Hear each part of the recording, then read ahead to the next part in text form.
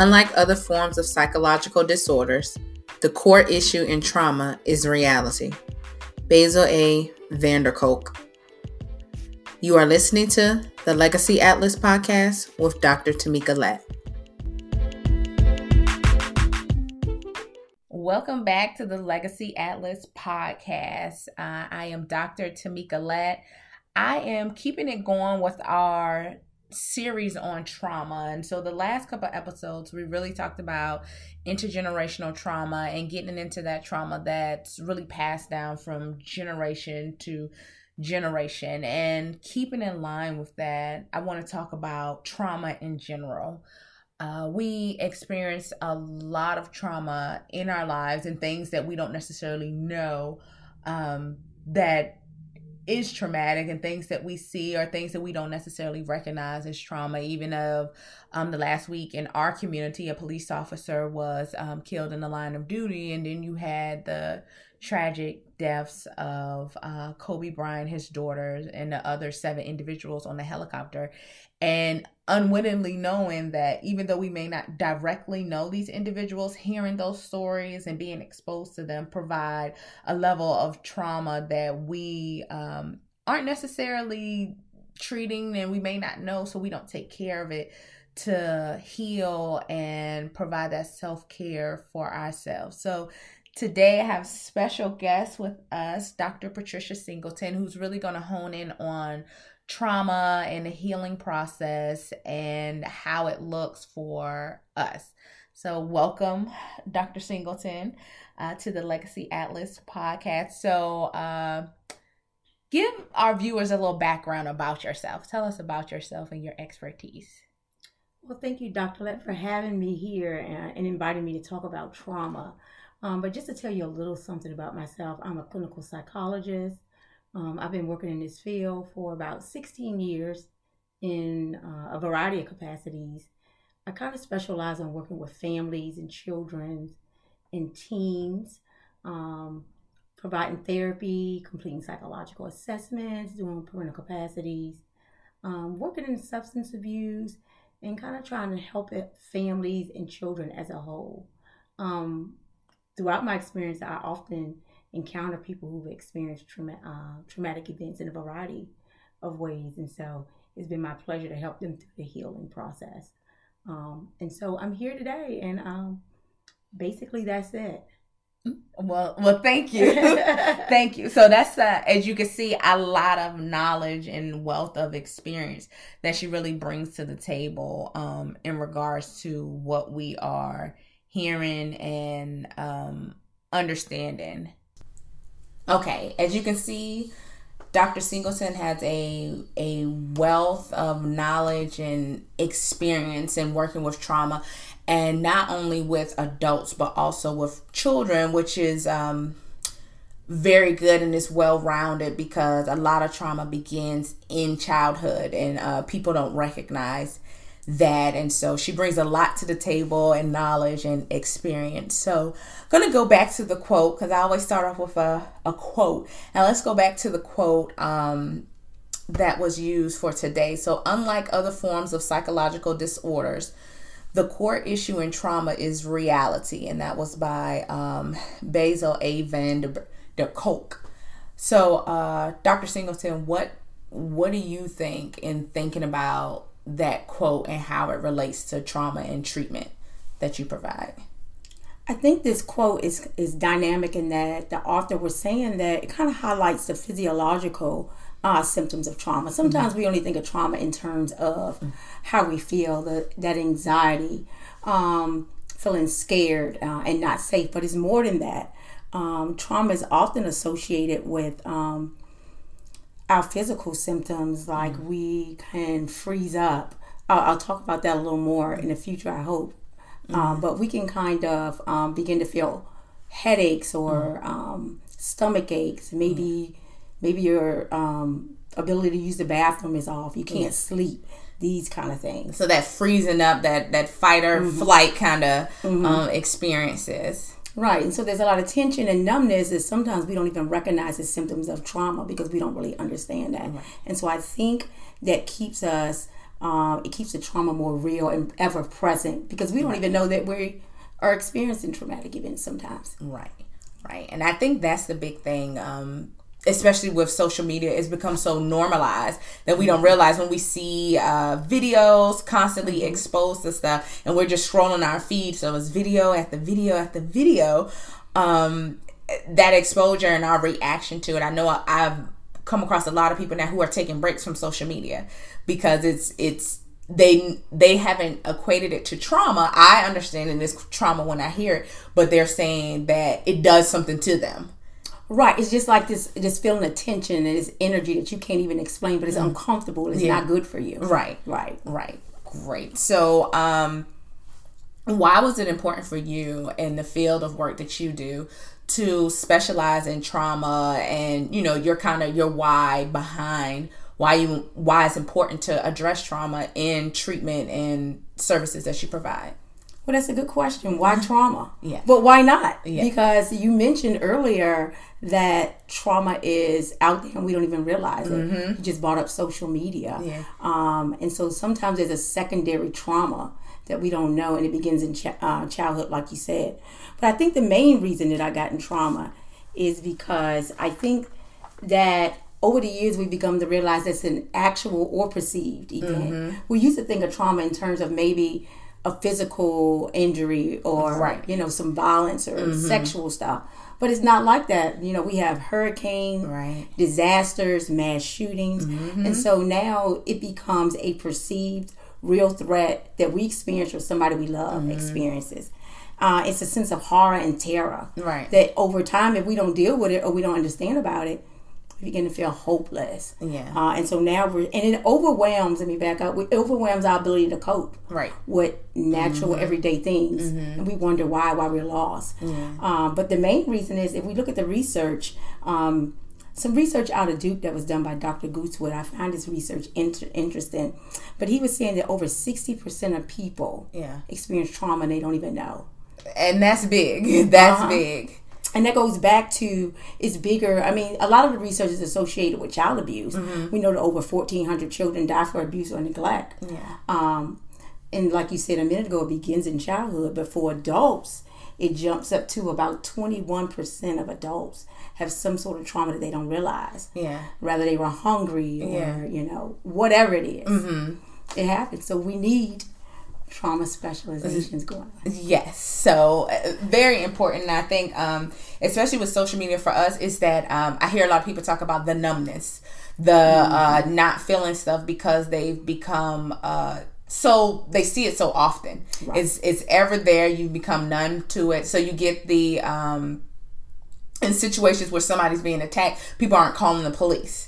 That kind of bystander effect. And it's because it's become normalized, and that's something that you expect to see in our life. We see it on social media, and it's just something that's big, and they don't think about it because they see it so often, which causes more I want to say damage and reaction, damage to how we interact in our environment. And I think that is part of the reason why trauma needs to be addressed a little more, so people are understanding, because they can't verbalize that it's trauma. They don't recognize that it's trauma in their reaction, but they see it.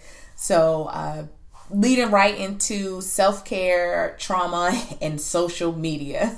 So what do you think about that and the social media? I know we've talked about it a lot, but the social media and trauma. Well, you know what? You said a lot about it a second ago and made sense to me, but the thing about social media and trauma is it causes us to experience more than that single event of trauma. Your timeline has this ever-present kind of all this information that's flooding your body. It increases your body's natural production of cortisol.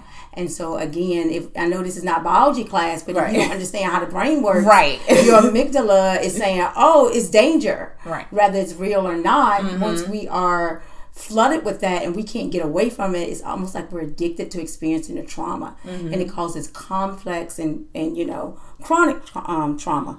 But it looks different in that I want hopefully the people you spend time with understand that it can be more like seeing images of dead bodies. I mean, think about if we were to see a mass accident and a dad and a toddler laid down. Right. How that would, the images plays over in your mind. You begin to have these thoughts, and so then you might begin, wow, I can't even go to the grocery store. Right. Those kind of things begin to happen. Or somebody's being bullied over and over again for the world to see they're putting all your stuff. You begin to kind of internalize these things, and over time you begin to shut down.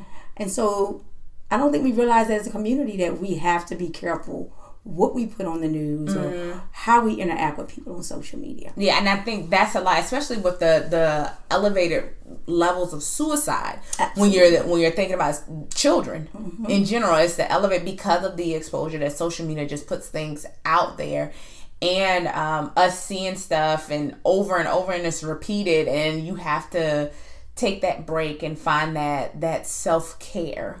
So, absolutely. And what do you think as far as self-care? What are some techniques? And I know the big one, taking a break from social media. But absolutely, but that's hard, right? Yeah. Sometimes we do really have to challenge ourselves to say, why are we on social media? Right. What do we really need from that? But I think one of the biggest things of self-care is kind of being aware of, like what we're doing today, understanding what trauma is. Right. And begin to be aware of your body. Right. Are you experiencing it? Are you tense? Are there changes in mood? And saying, wow, I only feel like this when I experience that. Right. That begins to help you identify your trauma triggers. Are there certain places that I go that I'm like, wow, I'm nervous or whatever. Right. And then once you realize that, get some help. Yeah. If you don't know how to do it, some basic things you can do at home is like exercise or learn how to do some breathing techniques. But it's okay. I think as a society we don't make it okay for people to seek help. Right. And say, I'm struggling with this, I can't cope. So taboo. Exactly. It's become very taboo. So it's okay for me to talk to somebody who can give me that extra help that I can't do. Right. Absolutely. So you talked about that help, reaching out. What are some books that you think would be good in regards to that people could read to go out that kind of meets the level to start that kind of gaining additional knowledge on trauma and healing? Absolutely. I think that for parents, if you or your child have experienced a trauma, I think that we really need to kind of go back and look at what does that mean for my child. And so one of the good books I found was called Traumatic Experience and the Brain. It's by Dr. Ziegler. And what he does is he spends a lot of time researching what this looks like, and how to foster resilience. But really we need to understand trauma and how it affects the brain, our body, so that we can begin to put things in place. I think that's a great book for parents and teens as they begin to try to understand what they might be going through. Another book for adults that's good, I think, is called Wounded by Reality, Understanding and Treating Adult at Onset of Trauma. I think that sometimes we get so focused on what our children experience, we don't realize that we experience trauma in the workplace or while we're at the store, again, watching TV. So this is a good book that will kind of give you guidelines to see where you are, kind of help you face things and give you some techniques. And I think that's good too, in understanding where we are, and then looking at the last few weeks, we're talking about intergenerational trauma, looking at that too, so we don't realize that our trauma is coming down from generation to generation too, and now we have pretty much opened that door for our children to experience that same trauma because we haven't been treated for our trauma, so it continues to, like a snowball. And I think that's so important, Dr. Lett, because a lot of times we know we've experienced traumatic events, but just because we ignore it doesn't mean it doesn't go away. And so we either teach our children these same kind of behaviors or we perpetrate. They become our next victim. Which maintains this cycle of trauma. Absolutely. So any last thoughts on trauma that you want to share for individuals who are, one, gaining knowledge, two, seeking help, seeking self-care, somewhere to better help themselves in this understanding of trauma that they may experience or individuals around them? I just kind of want to encourage people to kind of take a look at where they are and be open to saying, wow, have I experienced trauma? Right. Because what we want to know is that what we want to understand is it affects your perception of yourself, the world, and your ability to function in the future. Yeah. Your self-worth, and your ability to cope with changes. Yeah.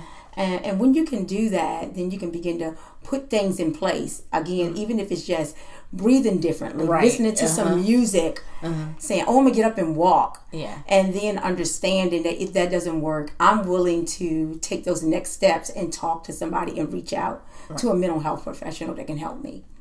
Great. So, how can we reach out to you if somebody wants to get information or have you come do a training or stuff? What's the best way to get in contact with you? Well, the best way to get in contact with me is through my email. And don't laugh, y'all. I've had the same email since I was 18. And so it is Cookie Todd, COOKIETODD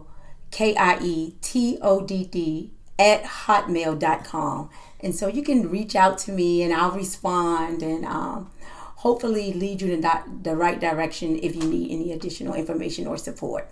Great. So I'm going to put her email on my Instagram along with the 2 books that Dr. Singleton brought up. So don't forget IG Dr.Tamika Tamika Lett, and you're following me and you'll see all the information posted under the information about this episode, so you can have some great resources and reach out, and I can also provide you her information too. So thank you again for listening to our podcast this week, talking all about trauma.